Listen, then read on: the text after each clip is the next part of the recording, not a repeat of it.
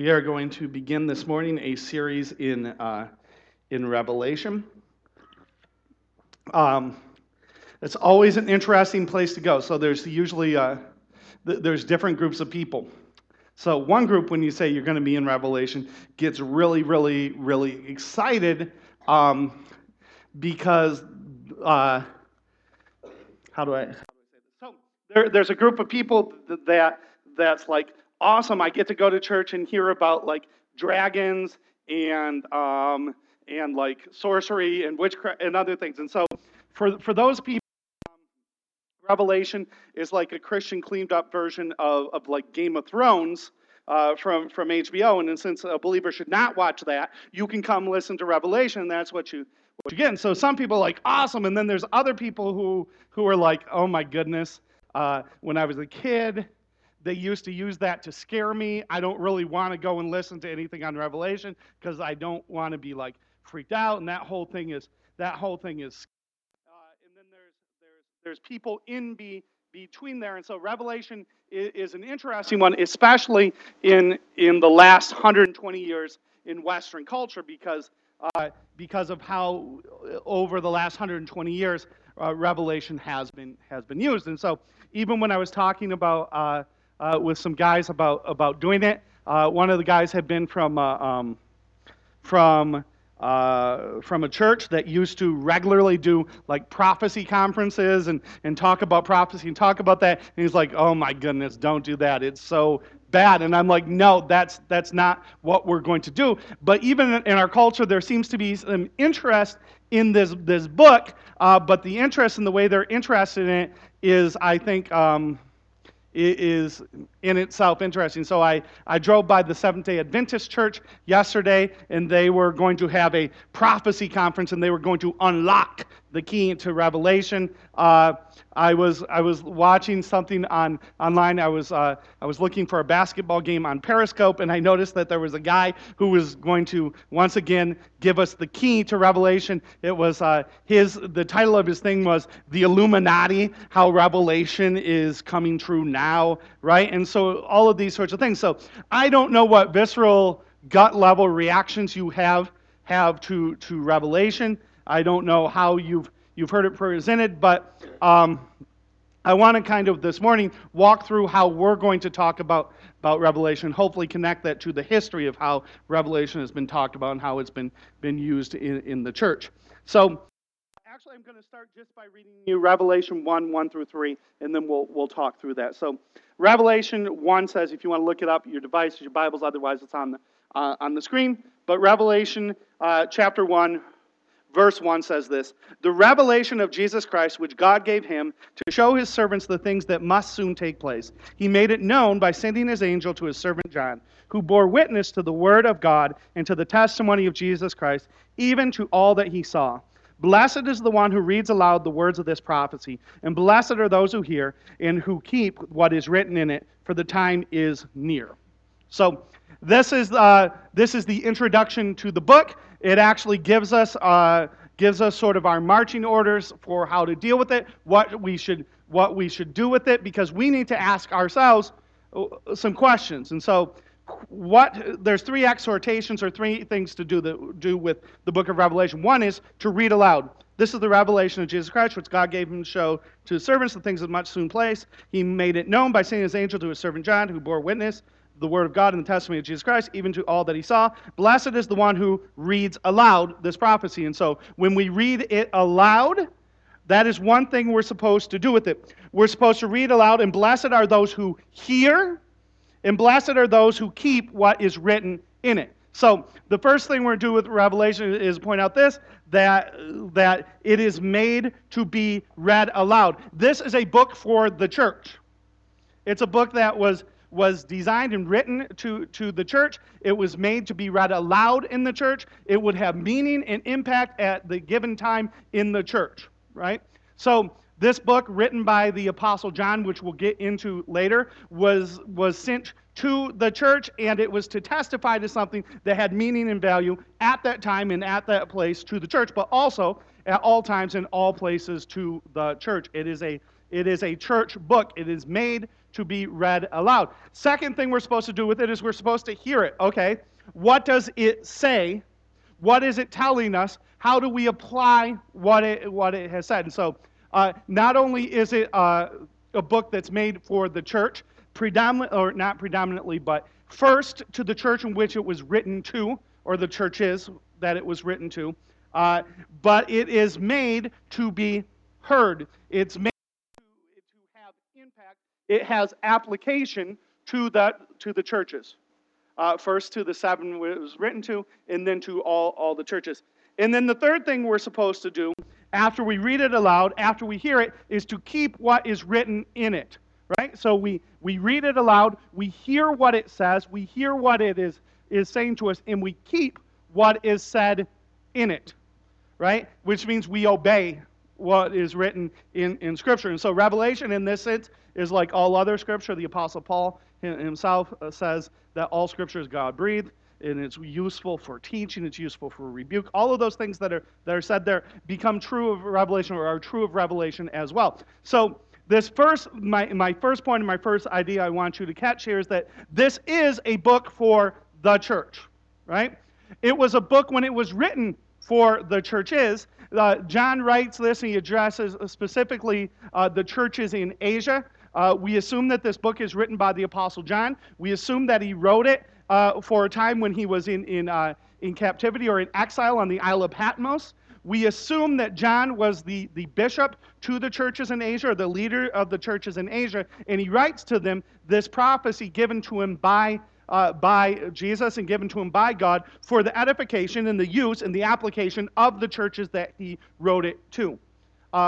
Let me just give you a brief parenthesis about how we typically deal with in general. We affirm two things. One is the historic Protestant interpretive method, which is to say we believe that the New Testament interprets what happens in the Old Testament. That's historically how Protestants have interpreted Scripture. The even better way to say this is that we interpret all Scripture in light of what Jesus has done and what Jesus had did. The other thing we want to point out is that we also believe in what's called the historical grammatical interpretive method, which means that we ask ourselves when we approach a book of Scripture is, what did this mean in history to the people that it was originally written to? What did this book mean in history to the original audience that it was written to? So if we're going to approach the book of Revelation, the first question we have to ask is not the question that, even as it tells us here to hear, keep, it tells us to keep and apply it. We can't apply it until we know what it means. And we can't know what it means until we know what it meant to the people it was written to. We interpret it historically. We also, and this will be especially important in Revelation, we interpret Scripture grammatically. In other words, what kind of literature is it? And so that's our second question. We had three first questions, or there's three exhortations. We are to read this aloud, we are to hear Scripture, we are to keep Scripture, but that leads to two questions. What is this, and how do we read it? What is this is the question that's answered by grammatical interpretive method, meaning we look at a piece of Scripture and we go, what kind of literature is this? You know this as well as I do. You do not interpret an email from your boss in the same way that you would interpret a poem from your spouse, right? And now some of you are saying, if my spouse wrote me a poem, I would interpret a lot, because my spouse would have seemed to have gone crazy, because my spouse has never written me a poem. But we're going to assume facts not in evidence, that your spouse is particularly romantic, and your spouse has desired to write you a poem, or at least plagiarize a poem from somebody else and send it to you, right? If they did that, you know that if you receive a memo from your boss, please do this, this, this, it is to be understood differently than if you receive a poem from your spouse.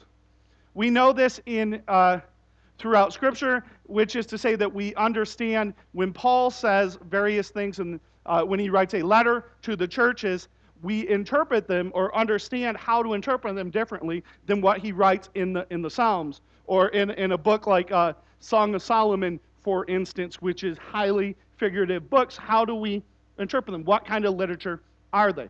This question becomes particularly important in dealing with the book of Revelation, because what kind of literature is it, and how do you interpret that kind of literature? Because the question is, what is this book? And it needs to be answered before we can answer, how do we read this book, right? So, this book is, and everybody will almost uniformly agree with this book is what's called apocryphal literature, right?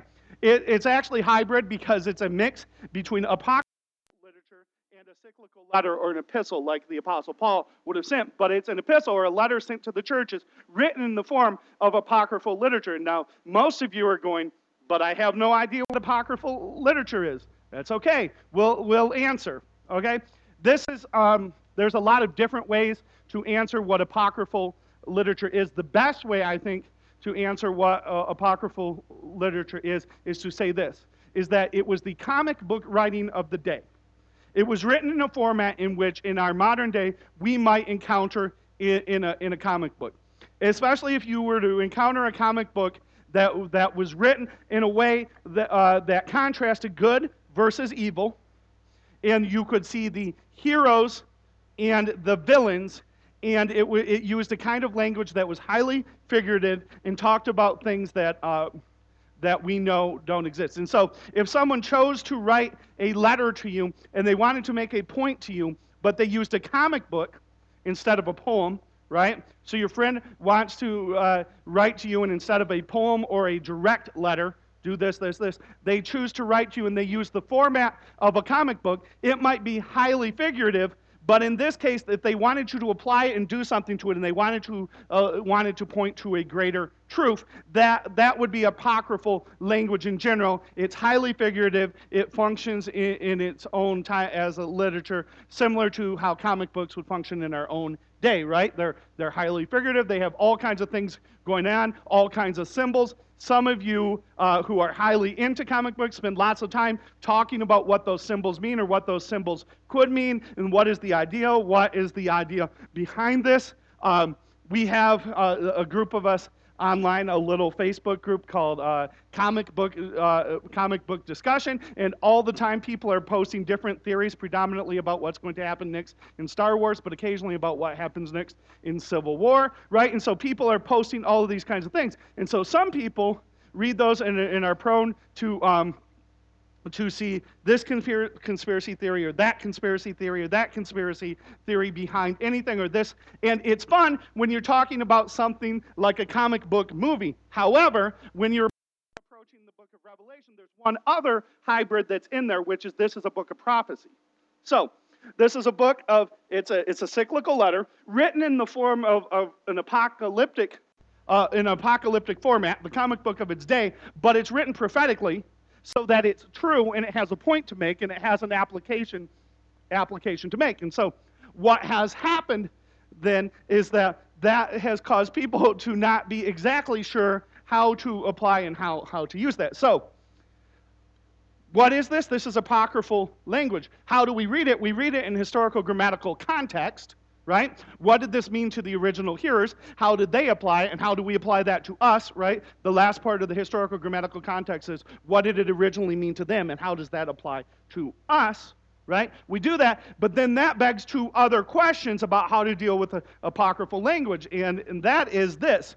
Should we read the book of Revelation, as some people say, we must read the book of Revelation literally? In fact, they have a saying, approach Revelation literally unless the text tells us to approach it otherwise.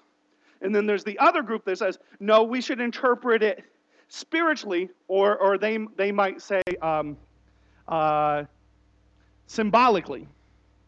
And this other group, in fact, I read a commentary this week, say outright that when it comes to Revelation, we should turn the dictum on its head and always interpret the scripture of Revelation symbolically, unless the text tells us to interpret it literally. So we need to ask that question because it comes down to an important thing. We can't get into what is going to happen in the next chapters, right?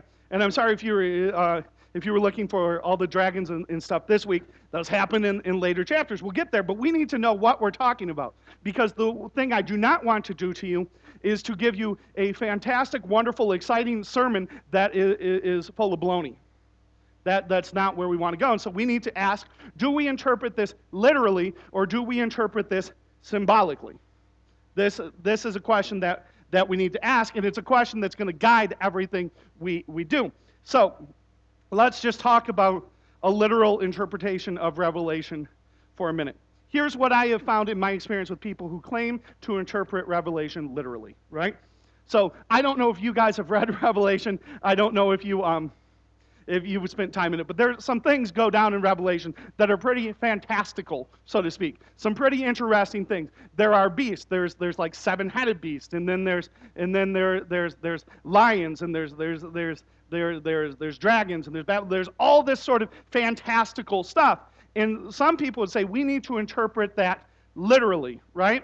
And so I remember one passage later on that describes a beast that has the tail of a scorpion, the body of a horse, the hair of a woman, the teeth of something else. And so my question then for those who would interpret that verse literally, or those passages literally, is what is that? Right? Because what I don't find is a lot of people actually interpreting. What I used to do when I've preached Revelation before is I've read that verse to people and given them a piece of paper and had them draw that. I'm like, okay, draw this. Horse of a T, body of this, tail of a scorpion, hair of a woman. Draw that. And what you should get, if that is literally, what should you get? Some creature that we've never seen, right? Fitting for Harry Potter story about the fantastic beast. That's what you should get if you interpret that literally. Here's what I've come to understand, is that the chief promoters of interpreting this scripture literally, culturally speaking, meaning in our culture, are a guy named Tim LaHaye and Jerry Jenkins. They wrote a little series called Left Behind. They wrote that book, and it's become influential. In fact, so influential that people in churches all over think that is how the church has historically interpreted Revelation. They're like, oh, Revelation? Let me check my commentary. That book's not a commentary. That's fiction in like literally every way. We'll get into it. But that's a book of fiction, right? And so people start to believe that is what their church has believed. I talked to people from historic churches that would actually have no association with that interpretation, and they've come to believe that that's what the church believed. So Tim LaHaye, if you take those verses about the tail of a scorpion, the teeth of a horse, that fantastical description, he would say we must interpret Scripture literally. Then he and his buddies would say that the literal interpretation of that is a Huey helicopter. Now, help me here. I'm not an English teacher, and I know that we have confusion in our society about literally, right? Because my children literally say it all the time. And I just used it correctly. Because literally, they're just always saying that. That's actually figuratively, right? So we don't know what literally means in our culture anymore. But I know that the people who say that they interpret Revelation literally typically don't. Because if you're going to say that you're interpreting something literally and you say it's a helicopter, I need to say that I need the book of Revelation to say, and then they got into their Huey P-50 whatever helicopter. That's literally. If the text says it had the tail of a scorpion, it needs to literally have the tail of a scorpion. And so maybe on this whole literally thing, this literally confusion on the word, we actually have Tim LaHaye and Jerry Jenkins to blame. Maybe they're the ones who brought it into culture, right? Because they do not seem to understand in context what the word literally means. So the question is, so how do we interpret Revelation? My argument would be that almost no one interprets Revelation literally. I actually did meet a dude because we were having this discussion, right? And he's like, look, I got this new End Times book. He had an End Times magazine. By the way, just a side note, beware of the dude who walks around with End Times magazines, okay? That can be minorly interesting for a few minutes. But you better have some extra time, and you better be ready for some super weirdness, you know? Like the dude who carries around his own End Times magazine is probably not the dude you're inviting over for cards on Friday night. But anyways, this dude had his End Times magazine. He was going to show me. And then this, and this is awesome. Look at this. And I asked him, I said, now it's interesting because you use the word literally. And I said, so I opened it up and I read to him the story of one of the beasts. And I said, what would you describe that? He said, no, exactly like that. And said, so what you're saying is you believe that it's actually And it beast with the tail of a scorpion. And he's like, yes. And I'm like, okay, awesome, because you're amazingly consistent, but it's so strange I don't know what to do with it anymore, right? Like, good, you win on consistency, but you don't win on understanding how Scripture functions in the place that it functions in. And I do not think that knowing the nature of God, knowing how God works in history, knowing how God has worked in history, knowing that God is the creator, knowing that God is the founder of science and everything that is, I do not think that we should be expecting creatures that do not exist to suddenly exist so that God can create at the end of time what would be an epic science fiction movie, right? I don't think that that's the way to understand it. So, that said, I think you understand that I'm going to imply that the correct way to understand Revelation is not through rote literalism, but through understanding that Revelation should be interpreted symbolically. Okay? Now, you need to understand that the people who say that they interpret Revelation literally because they waged a culture war, because they have more books, because of many things, because of movements in the United States, will say, well, we're the biblical ones, and anyone who doesn't interpret Revelation literally, they're not biblical. They're not, and so they will call a lot of names. Here's my thing. We need to go to Scripture, and we need to ask ourselves, how do we read this text determined by that text?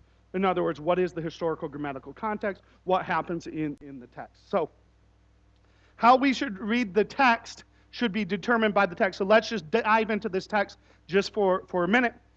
This says here in verse 1, this is the revelation of Jesus Christ which God gave him to show his servants, right? Show his servants. Show is a symbol word. And I won't say a lot more about it because we're going to build to that. But it's a symbol word. He's giving, it's a picture word. It starts off, it doesn't say, here are the things that God told his, so he said, here are the things he did to show his servants what must take place. Now, a person could say, well, he's going to show them, and he's going to give this, and that's what's literally going, but I don't think that the language and the way it's written can be argued that for a rote literalism. But we'll continue. Also in verse 1, this is the revelation which God gave to show his servant the things that must soon take place. He made it known by sending his angel to the servant. Made known. You see the word made known. The ESV and actually a lot of English translations translate made known. The word made known is translating, though, a different word from the Greek and from the Septuagint, which is the Greek translation of the Old Testament, which we're going to get to in a minute. And that word means to signify. In the way they used it, it could mean giving signals like, hey, like when you started a race, if you had a flag, you put the flag down, start the race. It could mean that, but what the likely meaning and the way it's used in literature outside of Scripture and its use in Scripture is the word symbolize, or to signify is to symbolize. So when he says made known, you could, and it would probably be the most accurate way to read this verse, you could read it as the revelation of Jesus Christ, which God gave him to show his servants the things that must soon take place. He symbolized it by sending his angel. And so we're going to argue that even in the first verses that God suggests in the text that he is going to symbolize it. The way that this is happening, it's not just on the weight of that word, but it's on the weight of understanding this. Is what John is doing in this prologue is a allusion to Daniel chapter 2. And so understanding, one of the things we need to do when we look at Revelation is understand what's going on in the Old Testament. John is going to start off in his prologue by making a long allusion to Daniel chapter 2. In Daniel chapter 2, verses 28 through 30 and verse 45. And I'm going to show these to you for a minute here. So in Daniel, here's what's happened. Daniel is a prophet. He's called to interpret the dream of the king, right? The king has had this wild, amazing dream, and it has all of these things go down in it. It has all of these pictures happen in the dream, and Daniel, God's prophet, gets called in to interpret the king's dream. That's kind of the background of what happens. Then in Daniel chapter 2, it says this, but there is a God in heaven who reveals mysteries, and he is made known. There's our word. He is made known. It's that word shown. It's that word that means symbolize, right? that word, he has symbolized to King Nebuchadnezzar what will take place in the latter days. Your dreams and the visions of your head as you lay in the bed. To you, O king, as you lay in the bed came the thoughts of what would happen, what would be after this. And he who reveals the mysteries made known, that first made known was actually show. Here's the problem with English translations of things that are not English. We sometimes use the same English word to translate two different words. That first word was actually shown. It appears in our text too, but the second one is signify or symbolize, right? So he has made known what is to be, but as for you, this mystery has been revealed to me, not because of any wisdom that I have, more than all the living, but in order that the interpretation might be known to the king, that you may know the thoughts of your mind. Then verse 45, he skips ahead. Just as you saw that the stone was cut from a mountain by no human hand. That's the picture, that's what happened in the dream. A hand comes and it cuts stone out of the mountain, and there's no human hand to do it. Just as you saw this, and that it broke into pieces. So the stone falls down, it breaks into pieces. Iron, the bronze, the clay, the silver, and breaks apart. A great God has made known, here's our word, made known, symbolized, signified to you. He has symbolized to the king what shall be after this. The dream is certain in its interpretation, sure, okay? John is actually, is in his prologue very much using this format, right? He is well aware of what has happened in Daniel. The reason we know this is because in Daniel, as in John, 4 things happen in the prologue that happen no place else in Scripture except for these 2 places. And they are this. And so I will read them to you in Daniel and show them to you in John. It says this, but there is a God in heaven who reveals mysteries, right? There's a God. The word reveals in Revelation chapter 1, the revelation of Jesus. Reveals revelation. Though that's a 1-for-1, right? And he has made known, in this case, the made known there is he has shown. And he has made known to King Nebuchadnezzar in Revelation chapter 1, the revelation of Jesus Christ, which God gave him to show his servant, right? Show. So he reveals, revelation, made known, show. Your dream and the visions of your head. To you, O king, as you lay in your bed, came these. What would be after this? In Revelation, what would be after this is concerning what must take place after this, right? It's a recapitulation, or it's a restatement of what is happening in the book of Daniel. John himself is very aware. The book of John, by the way, has more references to the Old Testament than all of the other books of the New Testament combined. He is going to again and again and again make reference to the Old Testament. And he's not going to do it usually through quotes, but he's going to do it through allusion. And this is one of those allusions. So what would be after this? And then if we skip down to the most important one for us in verse 45, just as you saw that a stone was cut from the mountain by no human hand, and that it broke into pieces, iron, bronze, the clay, the silver, and the gold, a great God has made known, a great God has symbolized to you what shall be after this. So in Daniel, we have revelation. We had God showed concerning what would come past, and he signified it or symbolized it to them.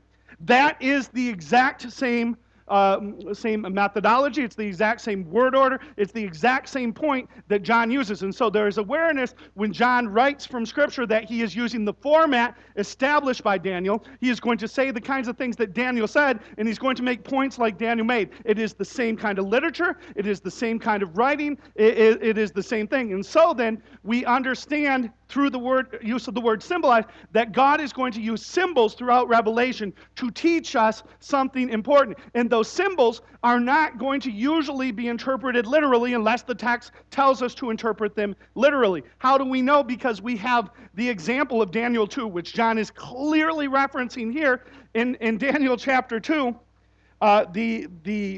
what happens is that he dreams of a mountain that a stone's cut from a mountain with no human hand, that it breaks into pieces, the iron, the bronze, the clay, the silver, and the gold, right?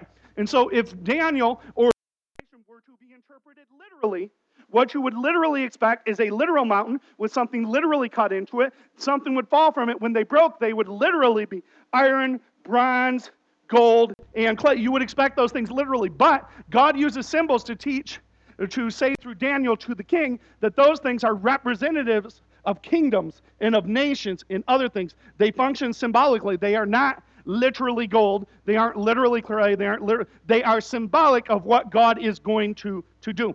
The same with Revelation. And so I will be upfront with you on this. We are going to understand Revelation as apocryphal language. We are going to understand Revelation in historical grammatical context. We are going to interpret Revelation symbolically unless the text explicitly tells us to interpret it literally. We are going to do this because this is consistent with Scripture. Scripture gets to interpret Scripture. Scripture gets to tell us how to read Scripture. The text itself, we affirm that what is being said here is that God intends to symbolize to John those things which must take place next. So, this is then Apocrypha. How do you read Apocrypha? It's symbolic, and these symbols are meant to tell us about other things. They're word pictures. So, I would explain it like this, is that Nebuchadnezzar was literally in a dream. John is not literally in a dream, but he's taken up, so it functions like a dream sequence. I don't know if you ever have odd dreams, but whenever you remember a dream, they're usually super weird, right? Weird stuff happens in people's dreams. What people do not typically dream in or have dream sequences in is in highly detailed, highly literal stuff. Like no one does calculus or the chemistry homework in their sleep. You have never prepared for your next day at work and written that important memo in your dream usually. Usually, you're like, maybe some of you do, but I don't think that's normative, right? Usually our dreams are odd. And we're not used to, because we're not prophets and we're not inspired by the Lord God or these things. We're not used to our dreams having meaning. But essentially what happens to John is he's taken up into what functions like a dream sequence. He's shown all these pictures, and these pictures symbolize something that is true, but it is not literal. And let us just go back, because I do think it's appropriate to say that when people say, I do not interpret Revelation literally, they will be attacked as being unbiblical. My argument would be that nobody interprets Revelation literally. They interpret it with a different symbol. Right? Because when helicopters start showing up, you have not interpreted that text literally. You've not. You have interpreted it figuratively, and it's just a different figure. So they may have interpreted it physically. We, on the other hand, will not interpret it that way. There would be some other arguments from those people. Should we read it chronologically? Should we read it this way? What is it telling? Here's what we believe. This is apocryphal language. It's symbolic, and it's made to be symbolic. This is John in what is like a dream sequence. He is taken up. The reason he's taken up is because he has a message that he is supposed to deliver. The message is told from him, and it's actually in verse 4, right? John to the 7 churches that are in Asia. He's given a place to address this message. So if he's taken up, he's told to symbolize this or give the message to a group, and that message is the 7 churches. If it's the 7 churches, then we ask ourselves, what did this text mean to the 7 churches who were the original recipients of that? And how do I apply that to my life today? The reason we need to do that, especially with Revelation, is because what often happens is people do not ask what it means to the people in the church 1,900 some years ago, right? John writes somewhere between AD 70 and AD 100, right? We don't often ask that question, what did it mean to those churches in Asia? What we typically say is, what does this book tell us about what's going to happen in the future? And we try and take it, and we try to make it into an exciting tale of what might happen in the future or what might happen next, and we try to make it about predicting the next event in history. Typically, this does not go well for people. People have made whole cottage industries of predicting what happens next from Revelation, predicting which country is which country. In my youth, growing up in the 80s, everything was about Russia, right? It was actually about Russia and East Germany, usually. Gog and Magog. The funny thing is that God has a great sense of humor. Like he took, it was USSR, the USSR and East Germany, he eliminated both of them, right? Russia's still there currently, but not at its, like, I know that there are all kinds of people who made that interpretation actively rooting for Russia's comeback. They're like, please make me right. Please make me right. Come back, Russia. East Germany's not even there anymore.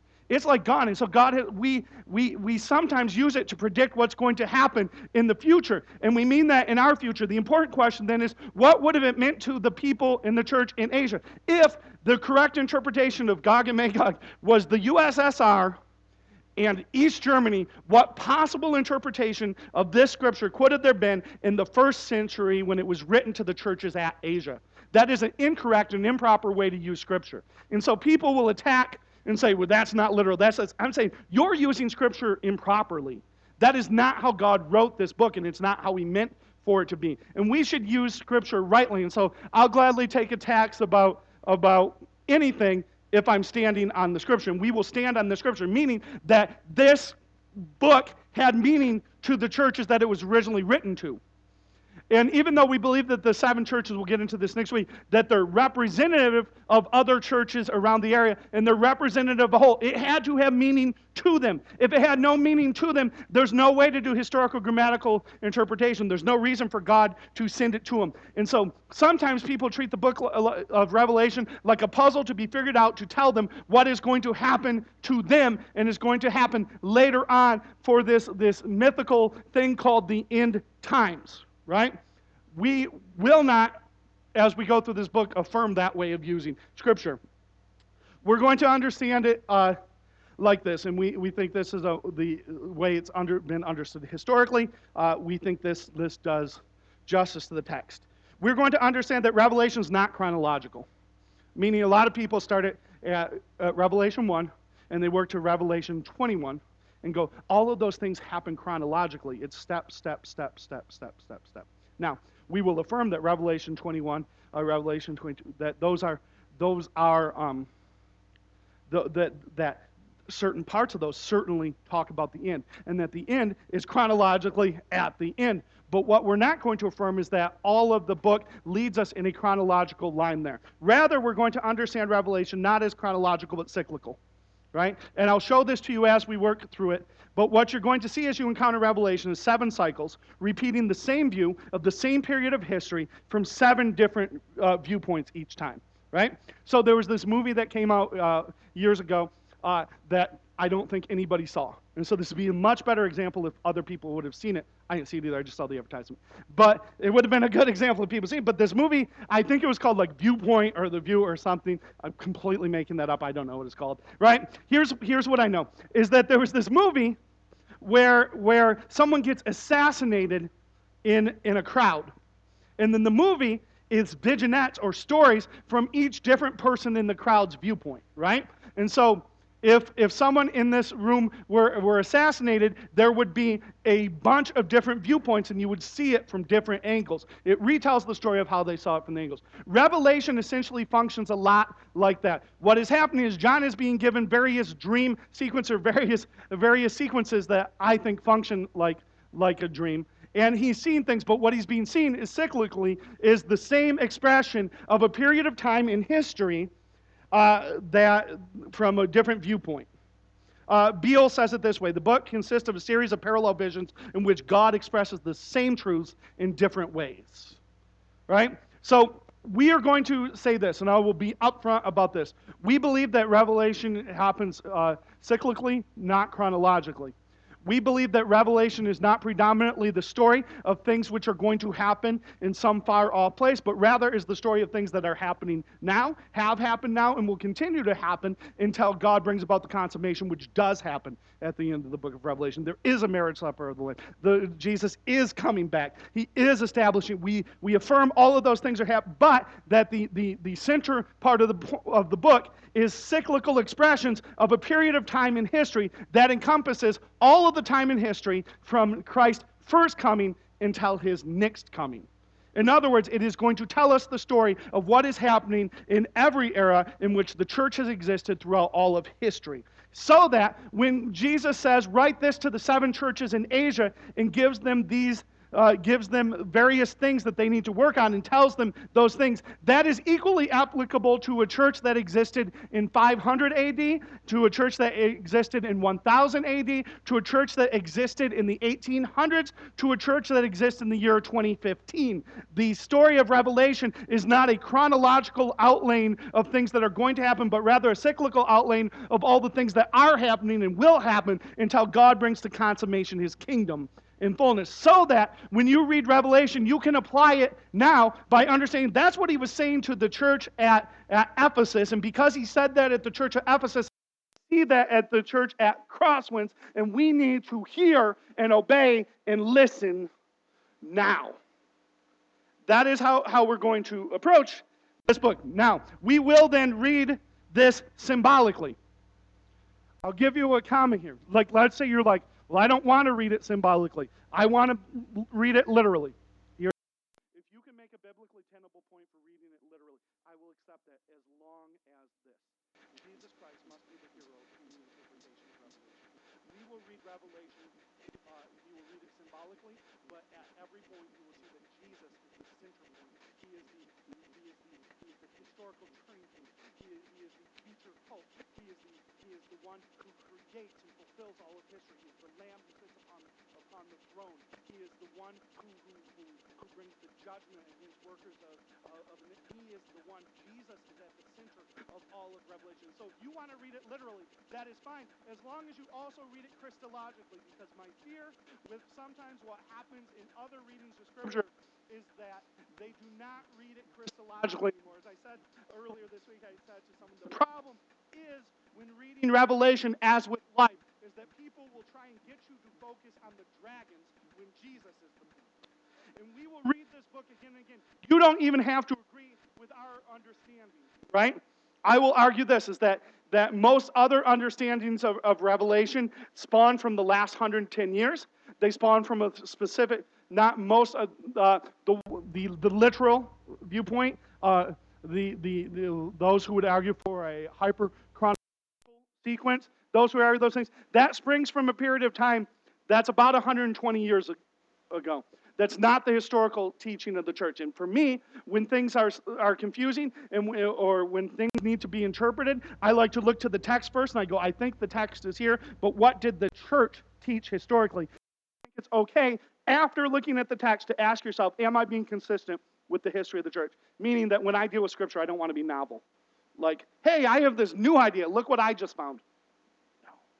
Don't listen to me if I ever say that. Like, there's just nothing new. Right? And so we will read Revelation in this way. I'm fine as long as you are biblical, as long as your point is tenable, and you reading it another way, as long as Jesus continues to be the point of everything that you read.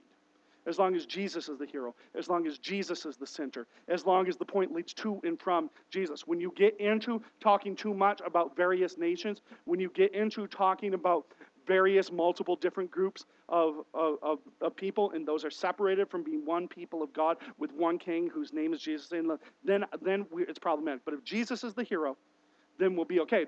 That said, because we are going to read this symbolically with Jesus at the center, Christologically will be the key to our interpretation. And so if you love Jesus, what I hope you will see is that we will not focus as much in the more controversial things, but we will focus more in the sure things, that Jesus is at the center of the book, that Jesus is the point. Okay? So, let's go back just for a minute to this question, because we're supposed to read it aloud, we're supposed to hear it, and we're supposed to keep it. We had to answer, what is this and how do we read it? So given those things, this is how we're going to read it. We are going to read it Christologically. You will see in the coming weeks that we will make again and again and again and again this argument, that the Lamb who sits upon the throne is none other than Jesus Christ. That the Lion of Judah with the approaching kingdom is none other than Jesus Christ. We will argue that the one who holds in his hands the seals and opens them is none other than Jesus Christ. And the reason he opens the seals and what is contained in the seals is all of human history, and he is worthy to open them because of what he's done at the cross and because of who he is. And because he is God, he is unfolding and laying out history. So that what we hope that you encounter as we go through Revelation is this place where you are expanded in your view of who Jesus is, and you're expanded in your view of what Jesus has done, and you are excited in your worship by the fact that he is on the throne, and you're excited in your worship that he is the king, and you're excited that he is the lamb who was slain to ransom people from every tribe, language, nation, and race, that you're excited by that. Not only that, I hope that you will be encouraged. The book of Revelation is written to people who are in persecution. They're written to people who are in struggle, and it's written to make this point. Even in the midst of struggle, Jesus is still the Lamb upon the throne, and he is still the only worthy one to open the seals. And as the one who opens the seals and unfolds history, your struggle is part of his plan, but don't worry, he's still God, and he's still good. And history is going to unfold in a way that the Lamb will receive his glory. And when the Lamb receives his glory, the followers of the Lamb will one day come to him in the marriage supper of the Lamb and the consummation when his kingdom fully unfolds. The struggles of this time will be nothing compared to the glories of that time. Right? That's where we're going with Revelation. And so, how do we read it? We're going to read it Christologically, but it's for those of you who want to expand your worship. It's for those of you who want to expand your view of Jesus. It's for those of you, I will be honest with you, the last couple of weeks of my life have been weird, and they have been a struggle. And almost every bit of that struggle has been about this. Things that are beyond my control are changing in ways that I did not enjoy and do not like and don't know what's next. And so, for me, a natural control freak who tries to control my situations, when I'm struggling, going, what's going on? I don't know what's next. I don't know what's happening. Frankly, I'm experiencing a little bit of anxiety, a little bit of internal depression. The book of Revelation is written for people like me to say this. The Lamb who is upon the throne, who is worthy to open the seals, is the one who is controlling history. And he's got your history in his hands, and you don't have to be in control. He is. And so it's meant to expand our view of Jesus. So hold me to this, that I preach message after message after message after message about how Revelation expands our view of who Jesus is and what Jesus has done, and about the greatness of a coming time when there is a marriage supper of the Lamb, when we are with him. And our eyes no longer cry tears, and our bodies no longer feel pain, and our hearts no longer feel grief. But we are with him. That's this story. And we're going to look at it cycle again, cycle after cycle, where Jesus said, this is what I'm doing in history. So I'm hoping that we'll read it in a way that will help you make sense of your life, help you make sense of your struggles, help you make sense of your joys, help you make sense of your moments, but affirm at the end of it all that Jesus and Jesus alone sits upon the throne, and he's in control. We're going to do that through symbol after symbol after symbol after symbol.